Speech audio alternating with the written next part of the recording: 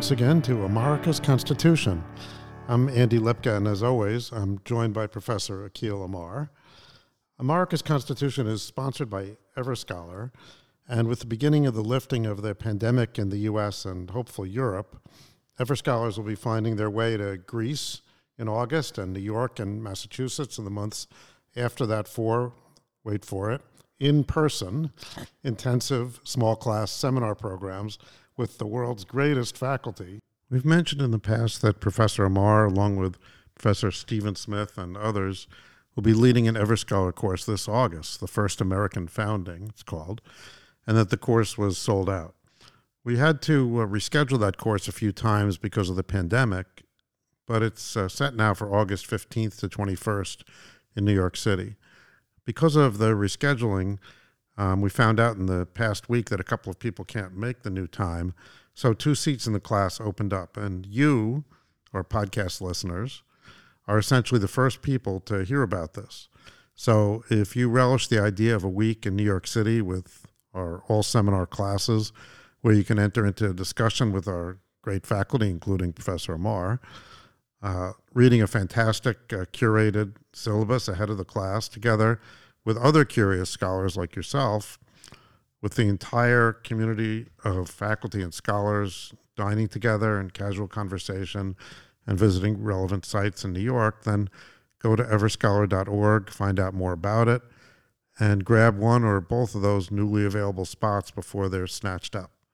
Hope to see you there. Check it out at everscholar.org. So welcome and congratulations, Akhil. Thank you, Andy. Momentous time. We're recording this soon after publication of The Words That Made Us. I'm looking at a pre-publication version of this tome. And naturally, this is on our mind. And after obsessing about all the little details of it in recent months, I think it's appropriate to step back a bit now and look at the project in perspective. There are surely many books out there about the American founding and even very big books about it. But in reading this book, and particularly reading it to the end and taking in the postscript, I realized that it addresses quite a number of themes, or memes, if you will, that are out there, and it takes them on. The wide-angle lens that you describe in your preface, where you look at American history over the long 80 years through the words of America, including the Declaration and the Constitution, of course, but also the Federalist and the Articles of Confederation, the writings and correspondence of the founders, and importantly, the voice of the people through their newspapers and other publications. And this all makes for convincing, documented arguments on some of the most important questions in our history. And remarkably, the scholars that you take on with these questions seem to have found their way around the Elite Eight, the Ivy League. So we thought we'd take a look at the claims of some of these scholars and see what you have to say about them, and maybe later invite some of them to come on the podcast and hash this out. So why don't we start with the root of all evil, the Crimson Peril of Cambridge. Joking aside, Andy, and thanks so much for your kind words. You've been with me every step of the way. And it's very exciting that we are now taping after the book has come out and some of the reviews are in. We're waiting for some more reviews. And this is an exciting time for an author because readers are starting to weigh in. And I'm hearing what people liked and what they maybe liked a little less. We'll put some of the reviews up on the website also so people can see for themselves what we're talking about. So joking aside, Harvard is an extraordinary place, and it's actually the place where my book begins in some profound way. The subtitle of the book is, the title, of course, is The Words That Made Us, and the subtitle is America's Constitutional Conversation, 1760 to 1840. It's the first of 3 books, I hope, if God gives me enough years, 3 epic big books telling the story of the American constitutional experience, 80 years at a time. The Words That Made Us, America's Constitutional Conversation, 1760 to 1840, which I hope will be followed by the words that made us equal, America's Constitutional Conversation, 1840 to 1920, and then I hope the trilogy will conclude with the words that made us modern, America's Constitutional Conversation, 1920 to 2000. So from the Revolution really to Reagan. But I want to just, before we talk about Harvard today and a very important scholar at Harvard today, whom I very much respect, but with whom I disagree on at least three pretty fundamental claims. But before I get to that modern Harvard scholar, the book begins in 1760 to 61. And that is one of the many things that I'm doing differently from some of the great scholars and the great scholarly works out there. Almost every book that you will see about the American Revolution, a textbook or a trade book, starts the story in 1763 with the end of the French and Indian War, what the rest of the world calls the 7 Years' War, the Treaty of Paris of 1763, the loss of Canada, France's ceding of Canada to Britain, the desperate need of the British nation to pay for this very expensive war, and to do so by adopting a series of laws that will impose some taxes on the American colonies, who, from the British point of view, are the big beneficiaries of this 7 Years' War, French and Indian War. So the Sugar Act, the Stamp Act, paradigmatically. So almost every book you will ever see, textbook or trade book about the American Revolution, starts in 1763, and I start in 1760. And Act 1, Scene 1 of the book is an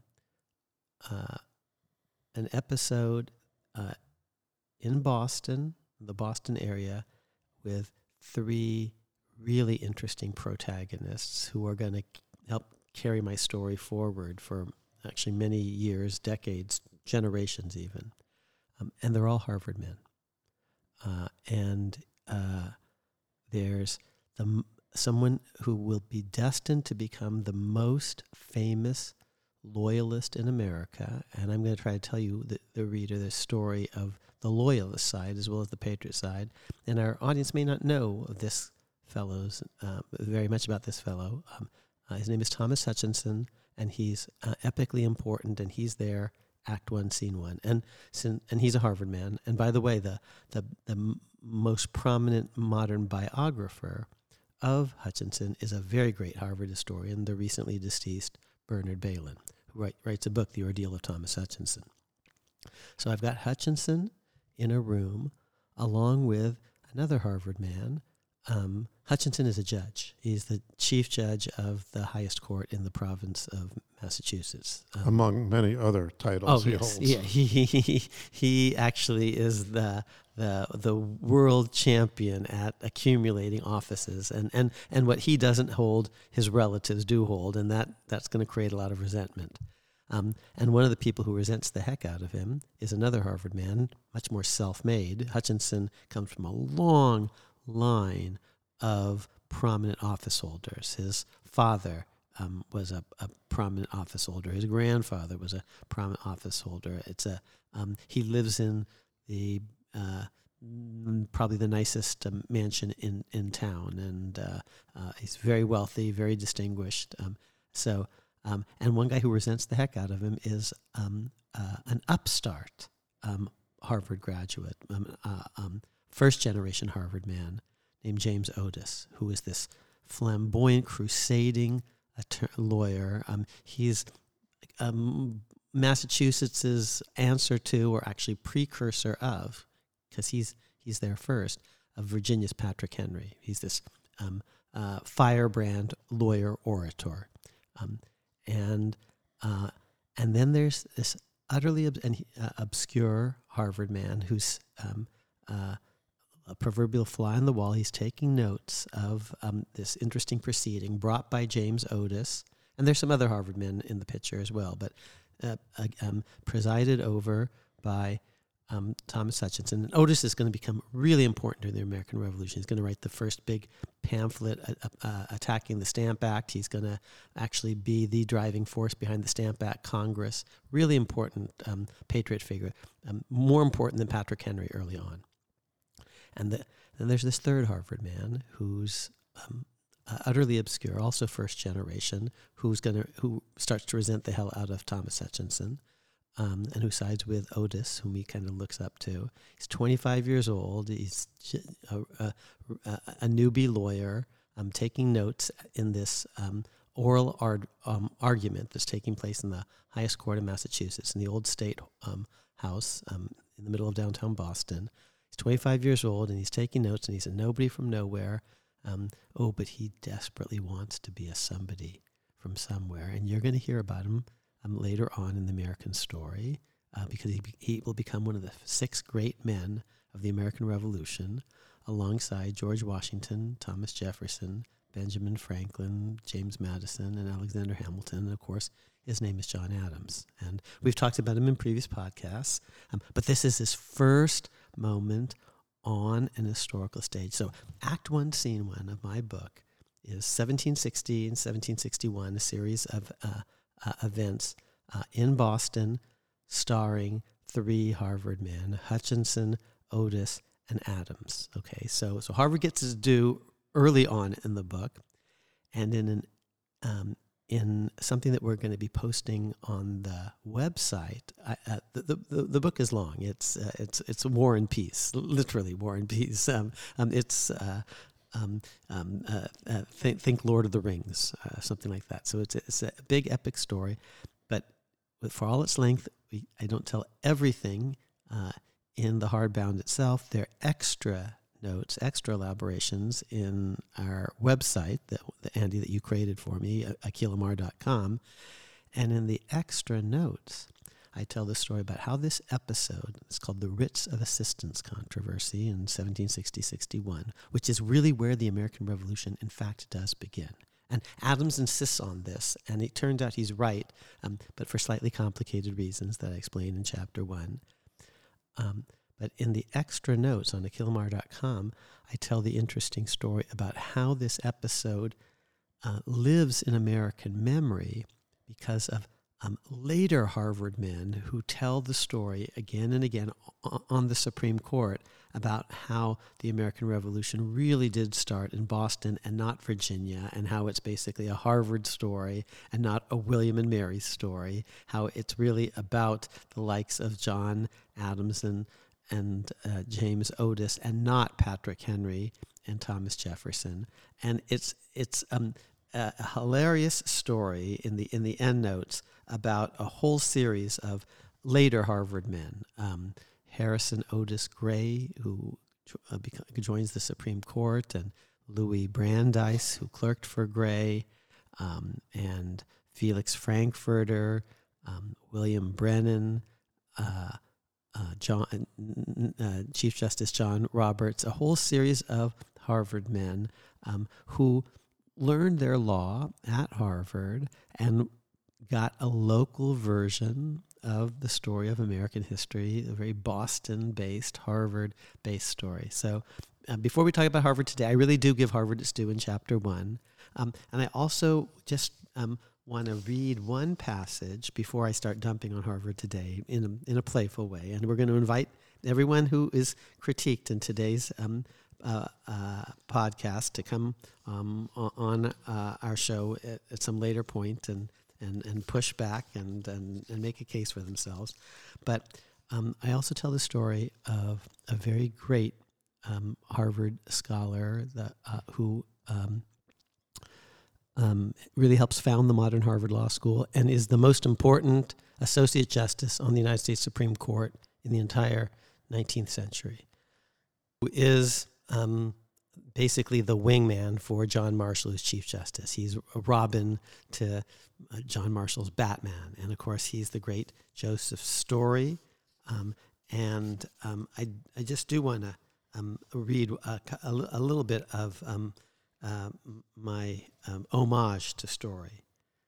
Young Joseph Story was already a remarkably successful politico and could have been an astronomically wealthy lawyer, but he preferred a life of juridical studies, that's a quote, with time to devote to the enduring, quote, exposition of law, unquote.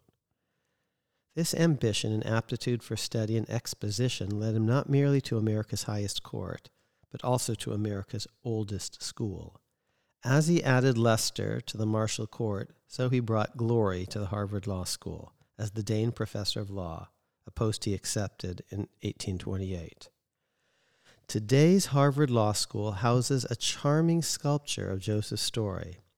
The statue presents Story with book in hand. It is not a stretch to imagine that in the moment captured by the statue, he is making a profound point about the book, index finger extending out to engage us. Crafted by the Justice's doting son, William Wetmore Story, himself a talented lawyer and an acclaimed sculptor, the statue resides fittingly at the entrance of the Harvard Law School library. Joseph Story was to the Harvard Law School what John Marshall was to the Supreme Court, not its first man chronologically, but its greatest early leader. Before Story, law was at best an undergraduate area of study. Many would-be lawyers did not learn law in college, but simply read law as apprentices and clerks to local attorneys. The few law schools that existed were not grand centers of scholarship. In the main, they were for-profit operations run by practicing lawyers. Story aimed to create a more scholarly law school in which professors would be more than mere practitioners and graduates would become genuine jurists and not mere pettifoggers. As Marshall bent the arc of the Supreme Court, so Story bent the arc of Harvard Law School. Before 1828, no member of the Supreme Court was a graduate of Harvard Law School, as distinct from Harvard College, Story's own alma mater.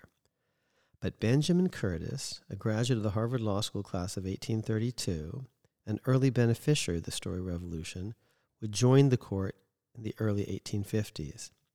Many more alumni would follow. 17 justices in history have reached the court after studying at Harvard Law School. After Story's remodel of legal studies, many other university-based American law schools eventually sprouted up in imitation of the academic template that he embodied and established in Cambridge, Massachusetts. Story's remarkable influence on the court and American law more generally can be seen, even today, in the striking fact that for every year between 1993 and 2019, one school, Story School, held at least as many seats on the Supreme Court as all other schools combined. And then there's a little footnote. Some observers have claimed that a small law school in New Haven, Connecticut, has also done rather well in this category. My son attended the Harvard Law School. I was about to say that because, I thought of you when I described Story's doting son who did this sculpture for him, because I'm very proud of Matthew, and he is a doting son, and you're so lucky to have him. So I've seen Langdale Library, thank you. And when I attended my son's graduation, we thought that the appropriate picture was to get he and his friends to sit down at a table in Langdale and with their robes, pretend to be studying, even as they graduated in the library. And we took a picture of them together there. So. Well, I've shown my son this. I said, now, Vic, this is what a good son does. He erects a statue to his father. What do you think? Good luck with that. Okay, so joking aside, I'm going to take on in today's episode some of the towering intellectual figures at Harvard, and I'm going to begin by identifying at least 3 things in my book that take issue with someone who's one of Harvard's greatest professors today. She's a prize-winning scholar who is a beautifully graceful writer and has for a general audience, and has written many books that are extraordinarily popular and respected. Her name is Jill Lepore, and in a recent, very popular book entitled These Truths, A History of the United States, a 2018 book, here's what she says at one absolutely critical passage. It's page 94 of her book. Quote, "Not the taxes and the tea, not the shots at Lexington and Concord, not the siege of Boston. Rather, it was this act, Dunmore's offer of freedom to slaves, that tipped the scales in favor of American independence." Unquote.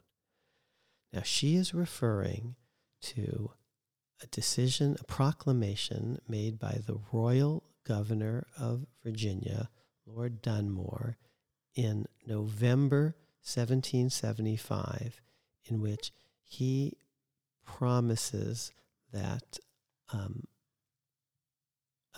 slaves who run away from their rebel masters and join the royal army will be freed and will be able to fight for His Majesty's government.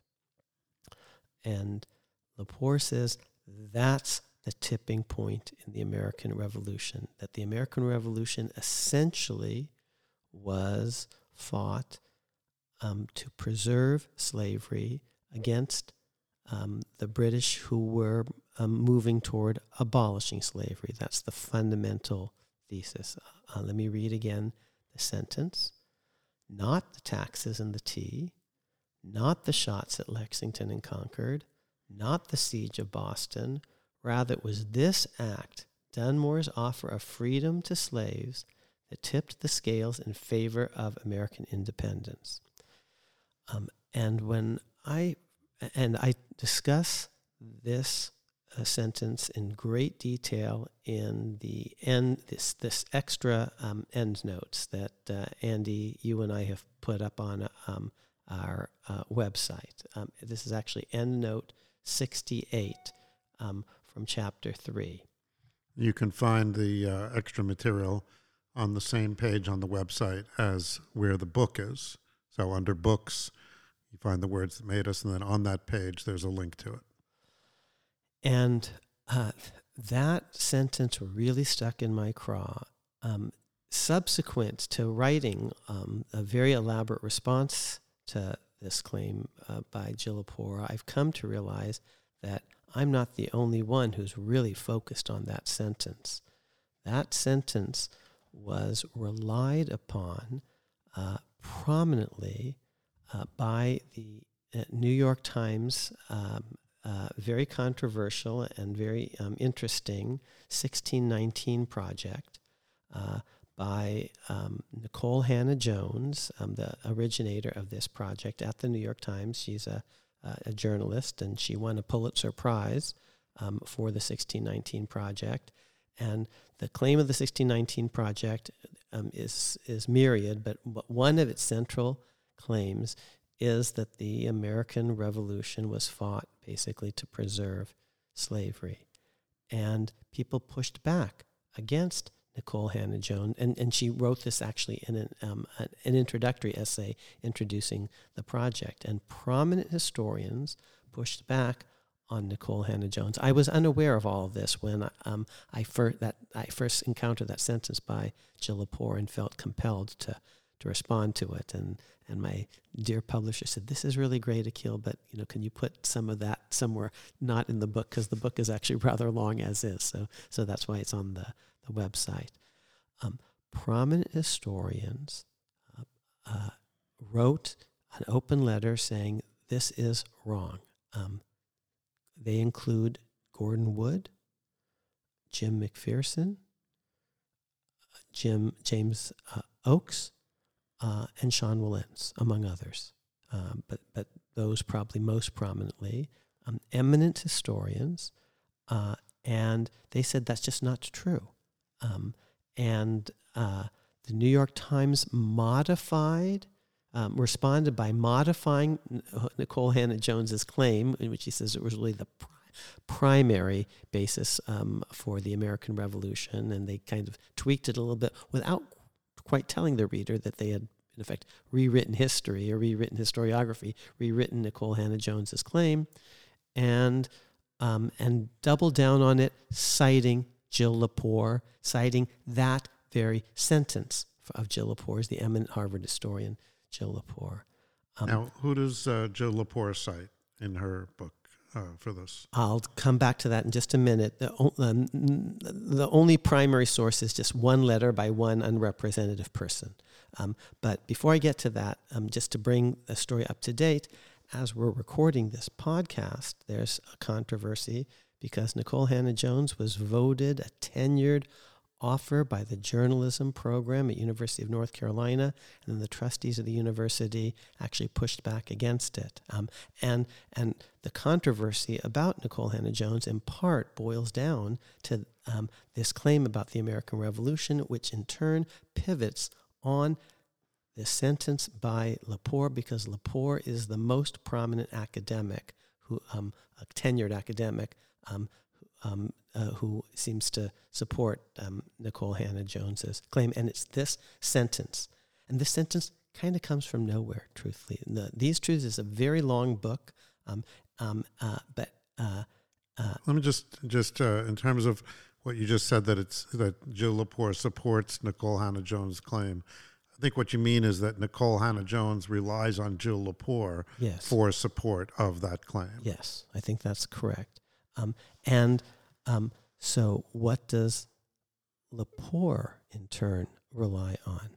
So first, she says, not the taxes, not the tea, not the Boston story, the Boston-based story that I began with James Otis and John Adams and Thomas Hutchinson in a room, not the Harvard story. She's saying that's not actually the real story of the American Revolution. And I think she gets that deeply wrong. That's the story that almost every historian for 200 years has told, centrally traveling through the Stamp Act and the Sugar Act and the Boston Massacre and the Boston Tea Party and the coercive acts which are aimed at Boston. And she's saying, oh, no, that's not what, and Lexington and Concord and Bunker Hill. She's saying, oh, not any of that. And one of the things she actually says, and it's an interesting book, These Truths, it's a retelling of the story, and it's adding new stories, and that's important, but I think it's omitting old stories that are true, because when you're saying it's not any of that stuff, wow, and among other things, for example, she says at one point, she says, again, not the shots at Lexington and Concord. There were more than just shots at Lexington and Concord. More than 100 men died. And Lepore, oddly, counts at page 92 only 12. And I don't know where she's getting that number from. It's just not accurate on any view of the matter. 8 people or 7 people fell at Lexington itself in the first skirmish, but by the time it was all over, but that's not 12, over 100 people. And there was more than a siege at Boston. More than 1,000 men died or suffered grievous injury in ferocious fighting on or near Bunker Hill, a key June 1775 episode, all but unmentioned in Lepore's sweeping book, These Truths. So, and just to recall, Dunmore's proclamation doesn't come until November 1775. After all this stuff. And so one of my biggest claims is the revolution is already well underway militarily by the time Dunmore comes along. You can't invoke Dunmore to explain the revolution as the cause of the revolution, because it's really a consequence more of the Revolutionary War that's already underway. So the timing is all off. But if you're saying it's not these other things, and you don't even give an account of the grand imperial debate, which is Boston-based. And why do I keep mentioning Boston-based and Harvard and Boston-based? Because there's very little slavery in Massachusetts, very little slavery in Boston. And in fact, James Otis, very famously, the guy that I invoked in Chapter 1, is going to write a pamphlet, actually the first really important pamphlet criticizing Parliament, criticizing the Stamp Act and the Sugar Act taxes. And in that pamphlet, Otis outs himself as an abolitionist, saying actually slavery is wrong. Gee, if that's where the revolution really does begin, and if that's where which is what Chapter 1 of my book tries to say, and if that's where the fighting really begins with Lexington and Concord and Bunker Hill, that's not going to be a slavery story, you see, because there isn't slavery in Boston. And what happens in Massachusetts? The Massachusetts Constitution of 1780, only 4 years after 1776, is going to proclaim that everyone born in Massachusetts is born free and equal. And in 1783, the Massachusetts Supreme Judicial Court, the successor of the court on which Hutchinson sat, is going to use that very phrase that comes from John Adams's pen. He's one of the draftsmen of the Massachusetts Constitution of 1780. They're going to use that phrase, that all men are born free and equal, to end slavery in Massachusetts. So actually, the revolution results in abolition in Massachusetts, not the perpetuation of slavery. So, and how did my story begin? With these three guys: Otis, who remember, the crusading lawyer, who remember is writes this anti-slavery pamphlet; John Adams, the fly on the wall, who's going to draft the Massachusetts Constitution of 1780 with a free and equal clause; and then the courts in Massachusetts, the successors of Thomas Hutchinson, the highest court of Massachusetts, is going to read that clause to say slavery is no more in Massachusetts; it's abolished. Jill Lepore is focusing instead on Virginia, fair enough, but she's saying first, not the taxes, not the tea, which are really a Boston story. Well, I don't know about that. She's focusing on this proclamation. Okay, but the proclamation, as you point out, is November of 1775. The war is already really, as a practical matter, in full force.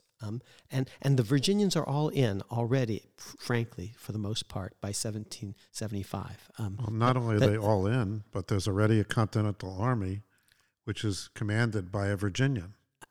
Up in Boston, his name is George Washington, and John Adams backs him for that position, and absolutely right.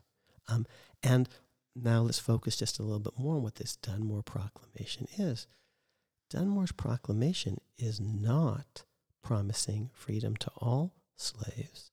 It's promising freedom only for slaves of rebels who escape and join up with the royal governor. Dunmore is and the British government are absolutely content to enforce slavery in all sorts of ways. Here's, for example, another eminent historian, Alan Taylor, and this is a quote: "While enticing slaves away from patriot owners, the British forced runaways to return to loyalist masters. British officers even sent troops to suppress slave strikes on loyalist-owned plantations by whipping the leaders. Some officers also sold blacks taken as plunder from patriot plantations. Rather than destroy plantation slavery, the British sought to capture it." So here's one way in which Lepore is wrong. The Brits were not proposing to get rid of slavery at all. And in fact, the only people in the 1770s who are proposing to end slavery altogether are the revolutionaries. So let me take a step back and tell you a little bit about the history of slavery. Slavery does not begin in the world in 1619, no matter what the New York Times might say. Slavery has basically existed from ancient times in almost every society in some form or other, some form of unfreedom.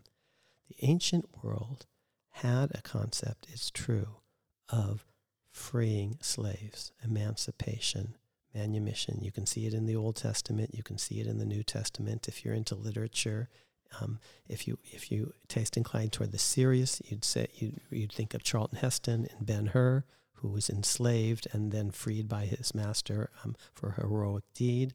If your taste runs more to the comedic, you might think of Zero Mostel in one of his spectacular performances in A Funny Thing Happened on the Way to the Forum, a slave conniving for his freedom. I think his name is Severus.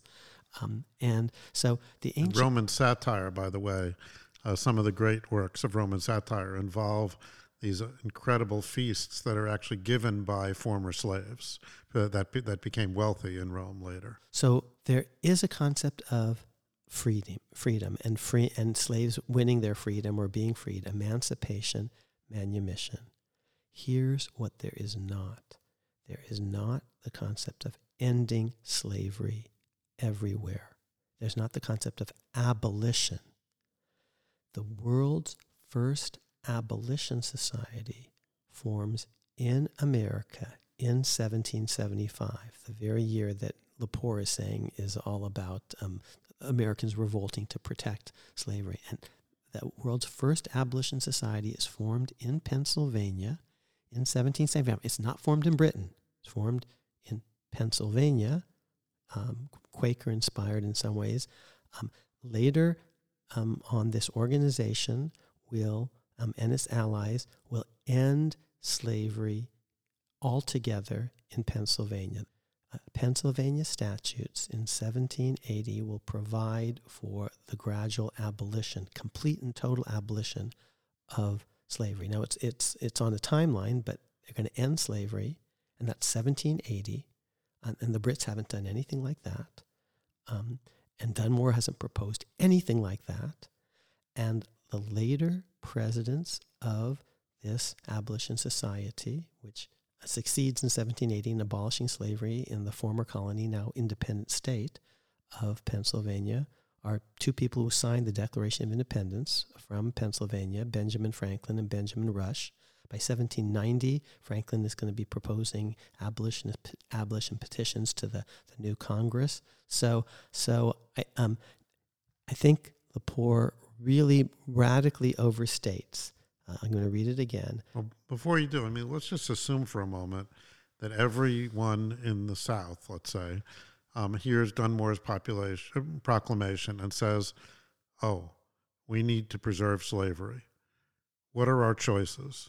Well, we can rebel, in which case they're going to, our slaves can run away and be freed, or we cannot rebel, in which case we're going to keep our slaves. So why is that an incentive to fight the revolution? It's an incentive to not fight the revolution. Well, if you think the Brits are going to win, you're pretty sure they're going to win, then you want to stay on their side. And they're saying if you're a loyalist, you can keep your slaves. If you're a rebel, you'll lose your slaves. Exactly so. So that's the... Now, it is true that Lepore does have one piece of evidence. It's a South Carolinian who's writing to another South Carolinian saying Dunmore's proclamation is the straw that breaks the camel's back. But the South Carolinians have never been in America representative. As I show in my book, the Virginians at this time are basically opposed to slavery. Even if they're slaveholders, they're anxious about slavery. People like Thomas Jefferson are going to be proposing a Northwest ordinance that that prohibits slavery in the West. James Madison is going to push a version of that through, that Northwest ordinance, as a statute in the first Congress. George Washington is going to sign that bill into law. George Washington, in his last act on this earth, is going to provide, in his last will and testament, for the freeing of the slaves. Those are the leading Virginians, people like Jefferson and Madison and Washington. And at the time of the Revolution, they're embarrassed about slavery, frankly. Now, the South Carolinians aren't. They're proud slaveholders, but let's now just review the bidding. Boston, the Massachusetts people are opposed to slavery, the James Otises of the world. The middle colonies, the Ben Franklins of the world, the Pennsylvanians are opposed to slavery, and the Massachusetts people get rid of slavery, and the Pennsylvanians get rid of slavery, abolish it altogether. And they're not the only ones. By New Hampshire gets rid of slavery. Rhode Island, and that's before the Constitution. Rhode Island and Connecticut put slavery on a path of ultimate abolition before the Constitutional Convention. In the 1790s, New Jersey and New York are going to provide for gradual emancipation statutes, gradual abolition statutes. Pennsylvania, as I told you, already did the same thing by statute in 1780. So the North. And then when Vermont enters the Union as a state, at that time their constitution prohibits slavery. Okay, so that's the North, and it could have happened in Virginia. There were movements for that effect. To that effect, they in the end never quite materialized or became effective. But William and Mary gives an honorary degree to the great abolitionist Granville Sharp in this period. There are lots of abolitionists, not just people freeing slaves, but proposing to end slavery altogether. Now, the South Carolinians were never in that group, but Lepore is extrapolating just from one South Carolinian in a letter to another. And again, all of this is way after the war, as a practical matter, has already started. The war is already well underway by November 75. And to repeat, Dunmore isn't promising anything like abolition. The Brits don't do any abolition really until 1833. So not only that, but slavery, British slavery at that time in the West Indies was arguably worst of all. Yes, right. Yes. So where's the indication that that this is the orientation of the British? Look, I believe in calling out, all of America's sins, and I promise you, in this book, I talk a lot about slavery and the ways in which actually the Constitution, as opposed to the American Revolution, has pro-slavery elements, the 3/5 clause. But you can, and we need to talk about all of America's sins. But talking about all of America's sins doesn't erase the fact that the Brits were worse. And that's what I say in my book, and that's what Lepore doesn't quite acknowledge, because I think her book, enjoys kind of poking American patriots, but only at the expense of turning the Brits into heroes, which they were not at all. And why do I feel that particularly powerful? Because my parents are still alive. They were born in India under the British Raj. And my dad tells me about when he was growing up, what the Brits did in India, which was not very respectful of colored people in my dad's part of the world. So it's going to take a lot to persuade me, the Brits, they were the real heroes of the story, and the Americans were the villains. An analogy that you and I have talked about offline is the following. In order to win the Revolutionary War, there has to be an alliance of all the colonies. And they don't actually see the world the same. In New England, they actually think slavery is bad.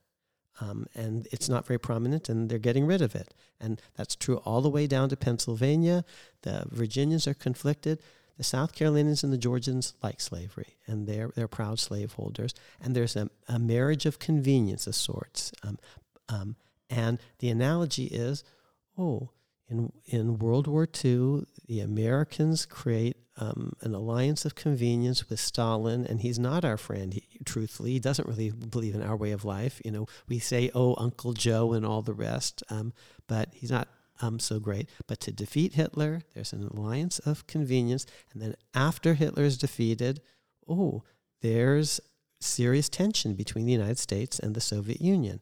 So too, there's when the North and the South have to get together to beat the Brits, and after the war, there's going to be serious tension between the anti-slavery North and the pro-slavery deep South of South Carolina and Georgia, and eventually that tension is going to manifest itself in the Constitutional Convention and the 3/5 clause, and eventually it's going to lead to a civil war. But just to repeat, it is not the case that the following sentence really is sound. Here's Jill Lepore's sentence. Not the taxes and the tea, not the shots at Lexington and Concord, not the siege of Boston.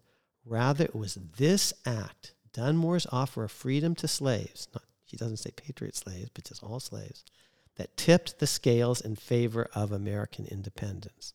Wow, that's a huge, huge causal claim, dismissing the coercive acts and almost everything in the Declaration of Independence and the Stamp Act and the Sugar Act and just all the standard story of American history, not just Amar's story, but almost all the other historians for 200 years. She just dismisses that with a single sentence and really flimsy evidence. That's a huge causal claim, and so that's my first big objection to Lepore, and that's an important sentence because it's been relied upon by the 1619 Project, and that's the sentence that's been pointedly repudiated by the likes of Gordon Wood, James McPherson, Jim Oakes, and Sean Wilentz. And I hadn't known all of that when I wrote this endnote, but I'm more confident about my view now than I was even back then. So that's my first big criticism of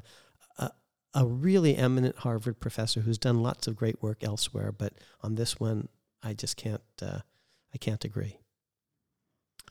One might wonder. It's a big claim, and it's kind of said in passing, and it's not heavily footnoted. Yeah. So one wonders if it's just sort of a mistake, like something that wasn't deeply edited or something like that. And people make mistakes, and so then when that happens, a scholar should correct them. One of the things that I like about these endnotes is I'm actually trying to catch my mistakes and correct them. There are errata that are identified as such in these endnotes, and I'm going to keep updating that. And I need to do that for my previous books too.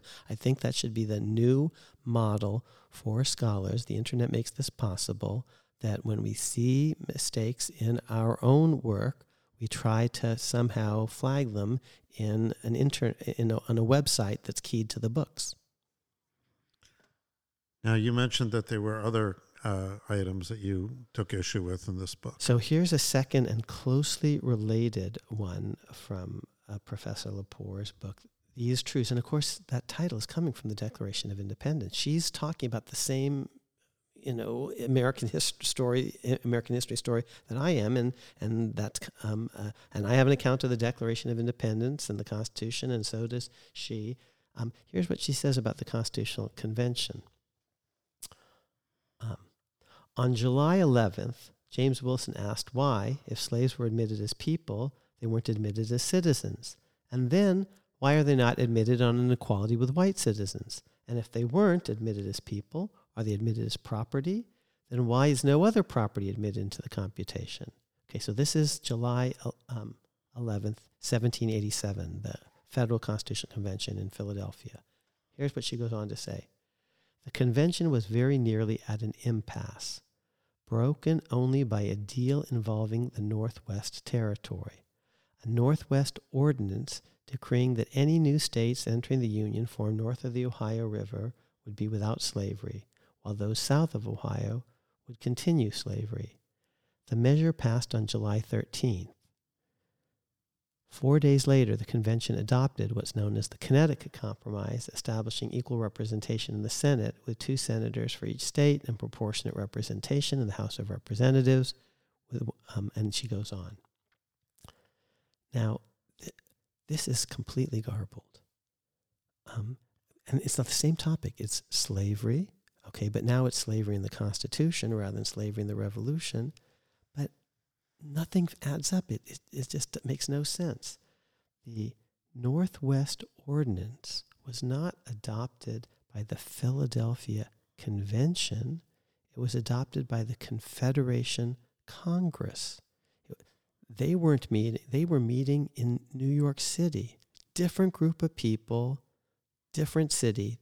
They were meeting in the summer of 1787, as was the Philadelphia Convention, but all of this is just completely garbled. Just to be clear for our listeners, the Confederation Congress was the governmental body of the Articles of Confederation. This is not Congress as we think of it later. Correct. So just again, let me just quote this because these are really big issues in American history. What's the relationship between slavery and the American Revolution in 1776? What's the relationship between slavery and the Constitution? And I think that they're not handled properly in these truths, the book. And so I'm taking issue with the book. Let me repeat the sentence. The convention, that is the Philadelphia Convention, was very nearly at an impasse, broken only by a deal involving the Northwest Territory, a Northwest ordinance decreeing that any new state entering the Union formed north of the Ohio River would be without slavery, while that south of the Ohio would continue slavery. The measure passed on July 13th. Now, there is an article by a fellow named Staunton Lind who said, well, there's some conversation back and forth between the Philadelphia Convention and the Confederation Congress, but even the timing here is a little tricky because New York to Philadelphia, now it's an Amtrak ride. It's just a few hours in a car, but it would be several days back and forth back then, and there's very little evidence of any of this. But in any event, her sentences don't say that. They somehow, they pretty clearly seem to say that the Northwest Ordinance came from the Philadelphia Convention, and that's just false. They didn't even have the power to legislate. So anyway, why? Listen, this is slightly awkward, and I'm inviting Professor Lepore to come on the podcast to talk about these things with us. If she wants to double down on the claims, let's hear the argument. If not, actually, these errors should be corrected, just as I'm going to try to correct any error that is found in my work and put it on the website. And these claims about slavery and American history are really important today. They're so important to get right. And I don't think she got 1775, 76 right.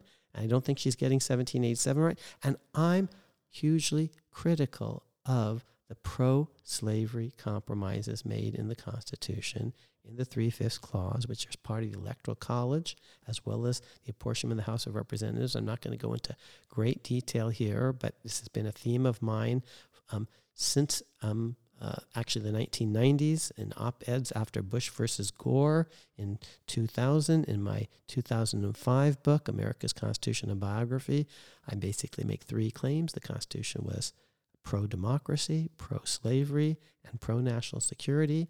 They're themes of the current book. So those are two of my objections to Professor Lepore's work. Slavery and the Revolution is misdescribed, and slavery in the Constitution, and especially slavery in the West, is misdescribed. And that's going to be an important issue because it's going to lead to civil war, slavery in the West. Yes. Okay. Because that's, Lincoln is very big on no further extension of slavery. He keeps talking about how he'll leave it in place. He won't disturb it where it exists. Right. But he's very concerned about extension to the West. Read my lips, no new slavery. To anticipate George H.W. Bush. And actually, the story of the Northwest Ordinance is a very interesting one. We don't really have time to go into it here. We're going to go into it just a bit when I talk about Noah Feldman before the end of today, another great Harvard professor. So just hold that thought about the Northwest Ordinance, and let me just identify very quickly the third thing that Professor Lepore says, and she's not the only one. Actually, Noah Feldman says this too. She basically says that the Philadelphia Convention, their conversations were secret at the time, and they were, but that the conversations that were held by the delegates in Philadelphia in the summer of 1787 remained secret. And she says, basically for 50 years until Madison's notes were published. For audience members who are particularly interested in that, this is Professor Lepore's book, These Truths, A History of the United States, at page 121. And Professor Feldman, actually in a book that he writes, a biography of James Madison, says the same thing at page 402. And one of the big themes that I emphasize in my chapter on the Philadelphia Convention is, yes, the conversations occurred behind closed doors during the summer, but as soon as the convention went public with its plan on September 17th, 1787, the secrecy ban lapsed. The delegates were permitted to talk about anything that had happened in the preceding months, and did so, that is, about what had happened behind closed doors with abandon. So during the ratification process, people from George Washington on down, James Madison on down, Ben Franklin on down, talked about what had happened behind closed doors. And that's important if we're having conversation about just exactly how democratic or not was the Constitution. Yeah, it was drafted in secret, but it was ratified in public, and in that public ratification process, where there was a special vote, a especially democratic vote that among ordinary Americans that happened up and down the continent, a series of votes in state after state. In that process, the delegates actually were absolutely free to talk about things that had transpired behind closed doors in Philadelphia, and did talk about them. In fact, George Washington was, during the convention, attempted to enforce the secrecy. But not only did he not do so after the convention, but he actually himself wrote a letter to, I believe, Lafayette, describing some of the discussion. Exactly so. And so you might say, well, why were they even secret during the time? And the idea is, if everything is going to be tweeted out immediately, then it's going to be really hard to float a trial balloon, to change your mind. So just like today, sometimes there are back channel discussions back and forth, and then there's a public statement that's made, and then once we finally agreed on our public proposal, all sorts of stories start to filter out into the public discourse about what the earlier negotiations were all about. But sometimes while you're conducting the negotiation, there has to be at least a temporary period of confidentiality, and that's all there was.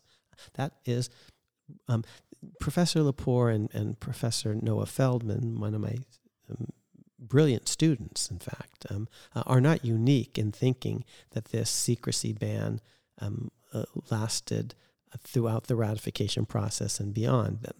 Many people seem to think that. It's just they happen to have said it recently and prominently. And yeah, I'm a Yale guy, so I'm going to notice it when the Harvard folks especially make a mistake and call them on it. But again, it's not just that it's not really a matter of a gotcha. It actually matters because it contributes to a narrative of the Constitution as an undemocratic, hoodwink of the people, that the ratification was bogus, that the newspapers were owned by the oligarchs and so forth. And that takes me to another great Harvard professor. He's a dear friend of mine. I hold him in very high esteem. His name is Michael Klarman. He's a winner of the Bancroft Prize for a book From Jim Crow to Civil Rights. I blurbed that book very enthusiastically. And you assigned that book in one of our Everest Scholar model courses, and it took me about 3 weeks to read it. From Jim Crow to Civil Rights? Yes. Oh, I'd forgotten that. Okay, so I do tell people to read it. It's a great book. I also have assigned portions of his book, The Framers' Coup. But I love that book less because that book basically presents the Constitution more in a tradition of Charles Beard and Howard Zinn as being basically a pro-property, anti-democracy document, and it really downplays the democratic bona fides of the document and the ratification process. My point is that given that the framers understood from day one that they were going to have to put the Constitution to a vote, a special vote, and in fact, in that vote, a point that Klarman doesn't tell the reader, in 8 of the 13 states, ordinary property qualifications were eliminated or lowered compared to what they ordinarily were. In New York, for example, all adult free male citizens got to vote on the Constitution's ratification. All adult free male citizens, no race tests, no property qualifications, no literacy tests, no religious tests. Those aren't the ordinary rules for New York. Those are the rules for the special Jubilee year-like ratification of the Constitution. We, the people, do ordain and establish this Constitution. There was epic free speech. You could oppose the Constitution and not be ostracized, voted off the island, so to speak. And people who oppose the Constitution become presidents, James Monroe, vice presidents, Elbridge Gerry, George Clinton, justices on the Supreme Court, Samuel Chase. Epic free speech. The best ideas, the opponents become the Bill of Rights. These folks are listened to. People talk and listen and change their minds. And also, it's not that Americans, were particularly saintly, because during the Revolutionary time, this was certainly not true. Oh, yeah. The Declaration of Independence wasn't put to a vote. None of the state constitutions since 1776 was put to a vote. Articles of Confederation weren't put to a vote. So this is special stuff. And also, if you opposed it, you were in trouble. Oh, no one who opposes the Declaration of Independence goes on to really be an important figure in independent America, or almost no one. And the ancients who had democracies, that democracy wasn't a very widespread practice, but those places that had them never had put them to special votes in this way. So Klarman downplays all of that, and tends to exaggerate, I think, probably the secrecy of the whole thing. Again, it's the framers' coup, as if it's a kind of coup d'etat kind of plot behind closed doors. That's at least the implication of the tone of this word in the title, framers' coup. So I think Klarman's book really downplays the democratic nature of the Constitution. And it's not just that they put it to a vote. Knowing that they were going to be putting to a vote, that was clear from day one, and knowing from day one that delegates would actually be free to talk, that the secrecy ban would lapse. That was understood, that it was going to be a temporary ban. So knowing those things, we're going to have to get people to buy in with a vote, and people are going to be able to, the delegates are going to be able to talk during that process. They put into the document all sorts of democratic sweeteners. You can vote for members of Congress, which you can't under the Articles of Confederation in general. You just earlier reminded our audience that the Confederation Congress was really different than the Congress that we have today. The Congress that we have today is elected. The House is directly elected. That wasn't true of the Confederation Congress. And there's a census. That's a democratic idea, and it's borrowing from the best states that have this practice, New York and Pennsylvania. And we're going to pay lawmakers. So if you're a person of modest means, you can still actually serve. You don't have to be independently wealthy. No religious tests. That's an amazing inclusive idea. So all these things, these democratic sweeteners, are put into the document, and I think my friend Mike Klarman really downplays all of that. So, and he's of course at Harvard. So I'll come back to Noah Feldman in just a minute, but I've now already mentioned the great Jill Lepore and her 3 mistakes, one about slavery and the Revolution, one about slavery and the Confederation Northwest Ordinance Convention, and one about the nature of secrecy at the Philadelphia Convention, which is much more limited. So I've talked about Jill Lepore. I've mentioned briefly Noah Feldman. I'm going to come back to him. He also, I think, misstates the secrecy. Klarman doesn't emphasize the secrecy quite as much, but the word coup really suggests that this is an undemocratic thing, and in fact, it was a very democratic thing, and he underestimates that, and he does so again in a tradition that really is ungenerous to the Constitution, in the tradition of ungenerosity of Howard Zinn and Charles Beard before him, basically treating great American achievements as something less than that. So let me just say one other thing about Noah Feldman, come back to the Northwest Ordinance, and then I'll mention the final Harvard professor who actually wrote a rather generous review of my book in the Washington Post. Thank you very much. But said a couple of things that I'll, push back against, very gently. Before we leave this, though, I just want to point out that what you were saying about secrecy in the Constitutional Convention, you do have a lengthy endnote that provides ample documentation on this. And thank you for that. Yes, more detail than you'd ever want, perhaps. We didn't go into it here to the same degree we did for the first Jill Lepore, but it is available, so you can find it. Thanks, Andy, for that reminder.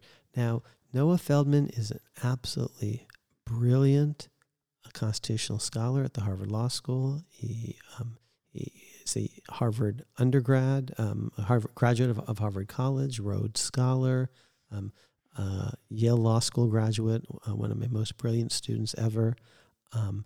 Written many books on all sorts of topics, and one of the books that he wrote is about James Madison, and I think he's too nice to James Madison, which is true of many biographers, not necessarily all biographers, not Robert Caro, for example, and Andy, you're a huge Robert Caro fan, and he goes after Robert Moses just a bit, and goes after Lyndon Johnson just a bit. But many biographers think, let's say, of David McCullough and John Adams. We talked in an earlier podcast about John Adams and the Sedition Act, but David McCullough is such a nice guy, he can't quite bring himself to really dwell on Adams's failures and faux pas. In his very interesting biography of Madison, which came out in 2017, The 3 Lives of James Madison, Genius, Partisan, President, Professor Feldman presents a picture of Madison that's too flattering, too generous. He sees Madison as really the father of the Constitution. Lots of people do, but I try to make a very forceful case that it's not remotely James Madison, it's all George Washington. I'm not going to go into all the details of that. We've talked about that already a bit when we talked about Washington. The Constitution was designed by and for George Washington, not James Madison. But my biggest disagreement with Feldman, I have many disagreements that I sprinkle throughout the book, but my biggest is that Feldman doesn't really tell the story of Madison's trajectory. There are some small issues.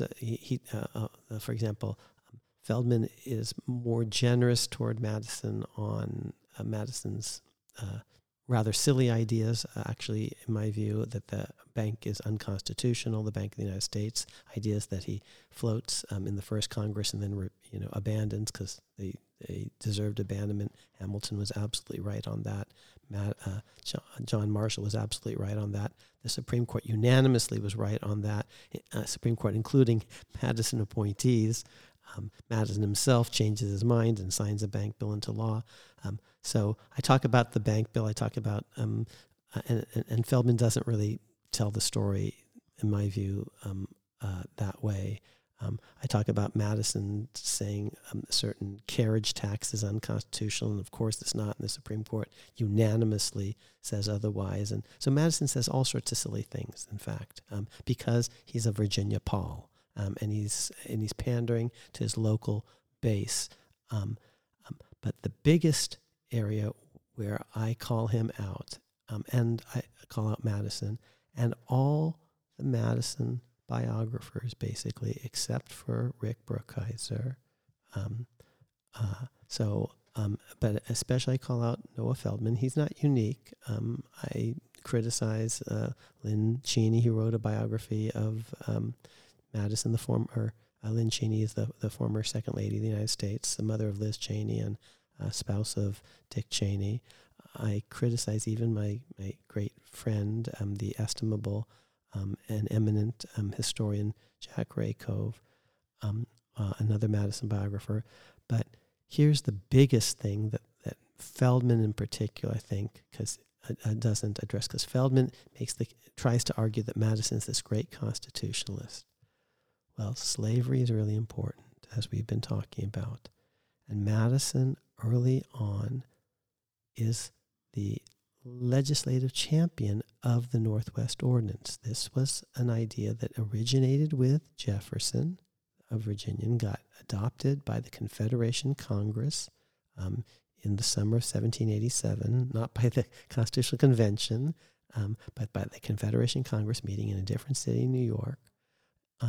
And Madison helps push that bill through the first Congress as he pushes through all sorts of other legislation. He's the leading legislator in the House.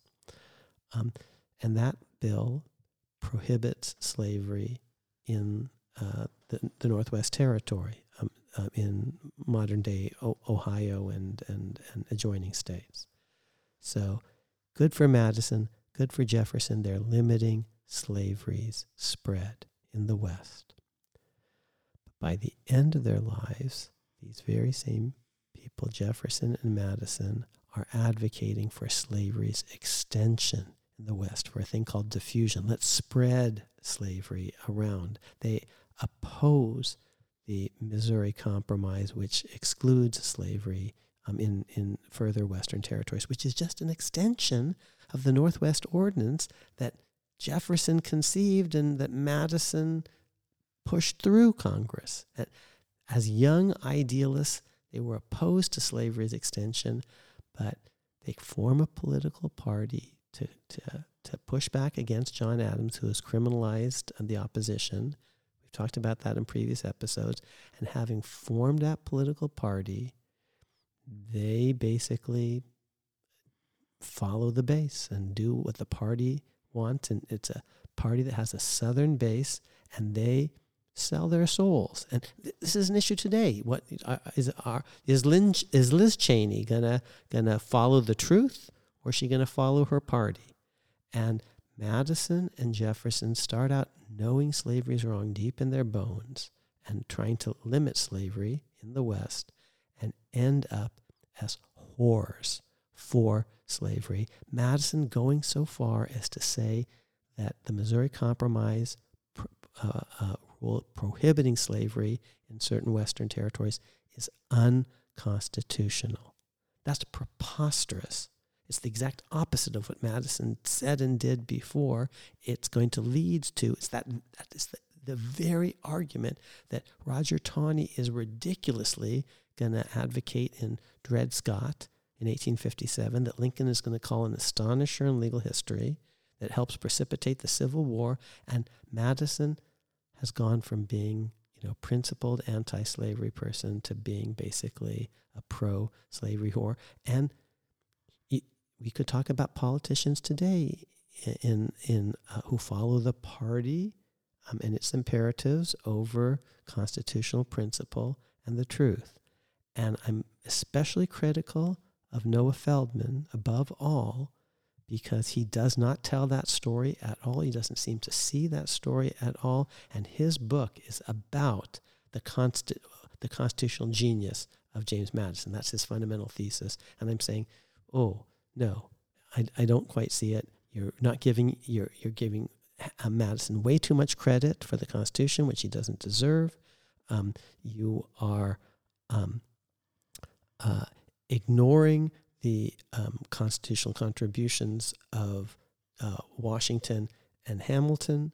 You are not talking about many of Madison's constitutional faux pas, about the bank early on and how preposterous his ideas were, or the carriage tax.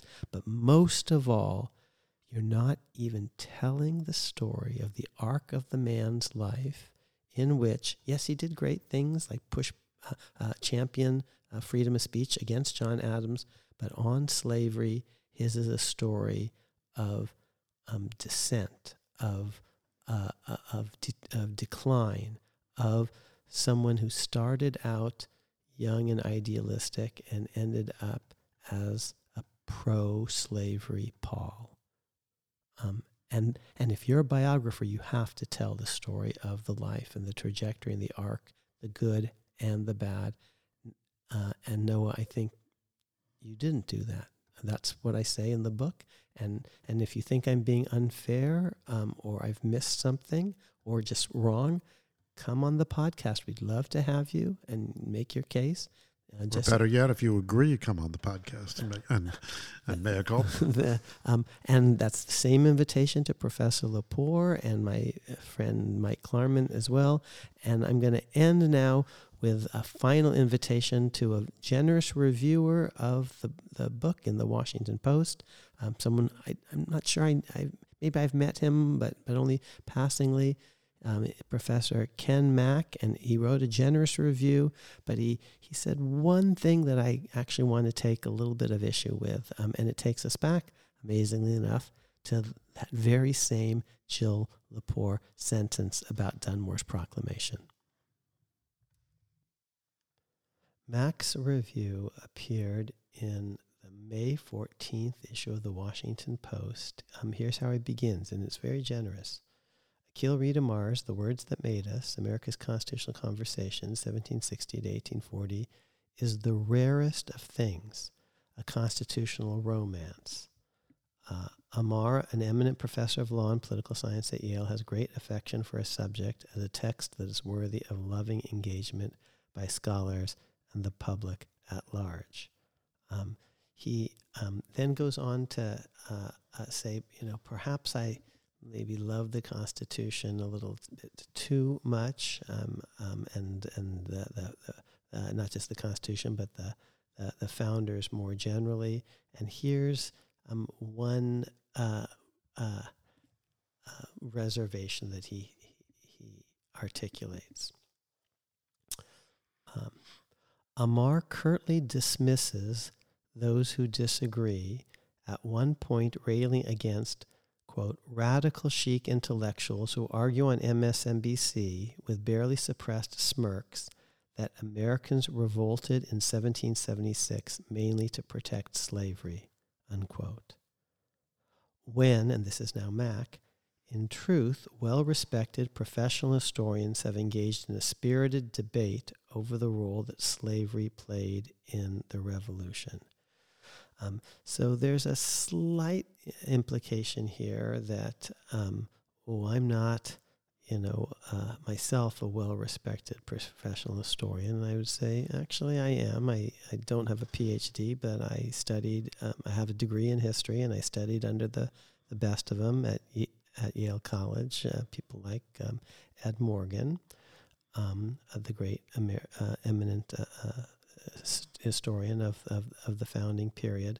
But what does Ken Mack cite for the proposition that, in truth, well-respected professional historians have engaged in a spirited debate over the role that slavery played in the Revolution? Because remember, he takes issue with me for the very thing where I'm taking issue, in effect, with Jill Lepore.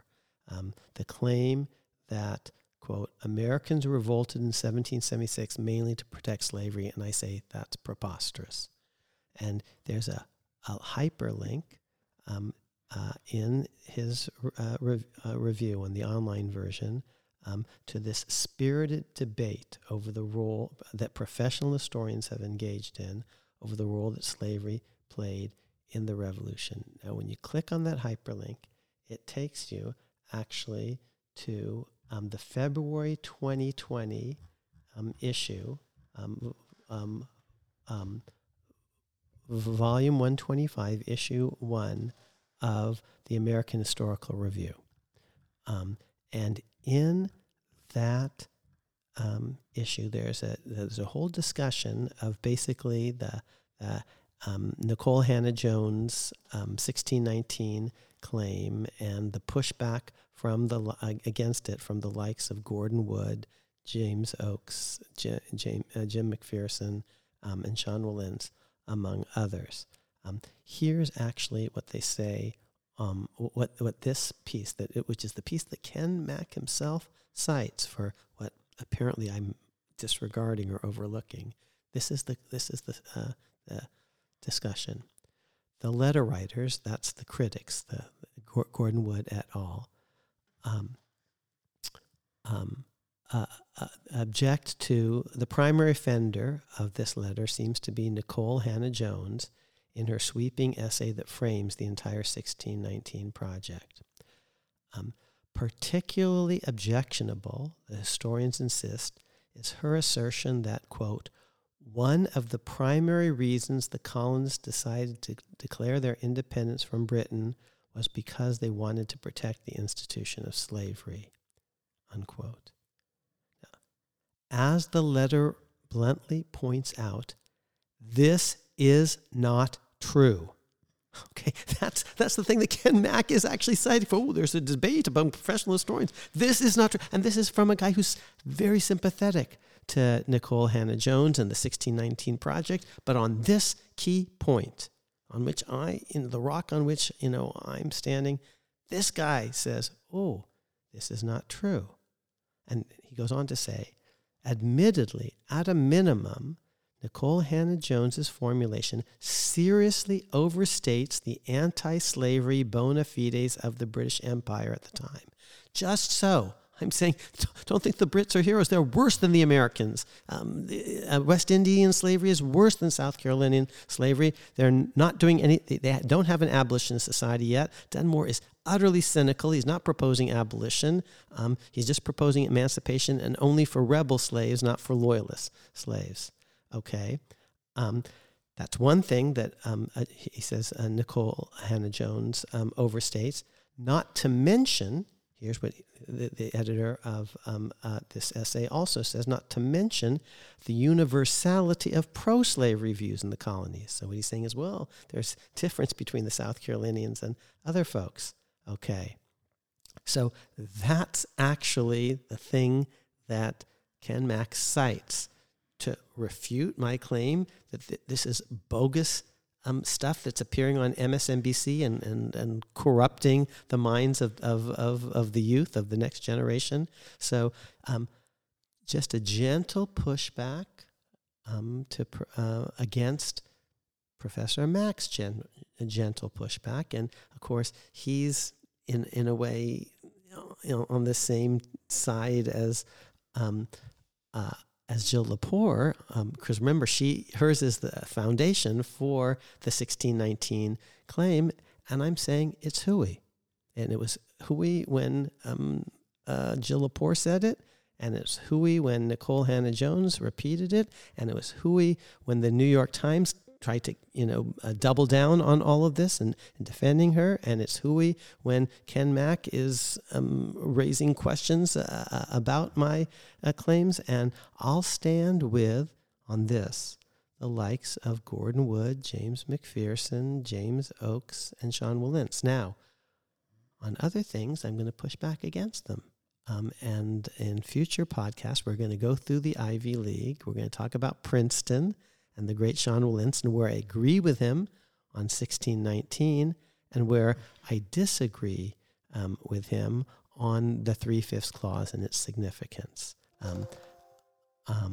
And in yet another podcast, I'll tell you how I am so influenced by the towering Gordon Wood and his lifetime body of work, but how I in my book, am really calling into question one of the central claims of his work, which is all about actually Madison's ideas and their significance to the Constitution, and in particular, the significance of the Federalist Number 10 and the restrictions on states imposed by Article 1, Section 10. So stay tuned, because we got to go through the whole Ivy League. So we've got Sean Wilentz at Princeton, or we're going to have to talk about the famous Columbia scholars like Charles Beard. We'll get to Brown University, where Gordon Wood is an emeritus professor. We'll work through the whole Ivy League. But Harvard really is such a genuinely preeminent place that it deserved an episode all of its own. And of course, if you were an Ever Scholar, you could attend the August class where Professor Amar is going to be joined, in addition to the great Stephen Smith, by Gordon Wood, who has agreed to come.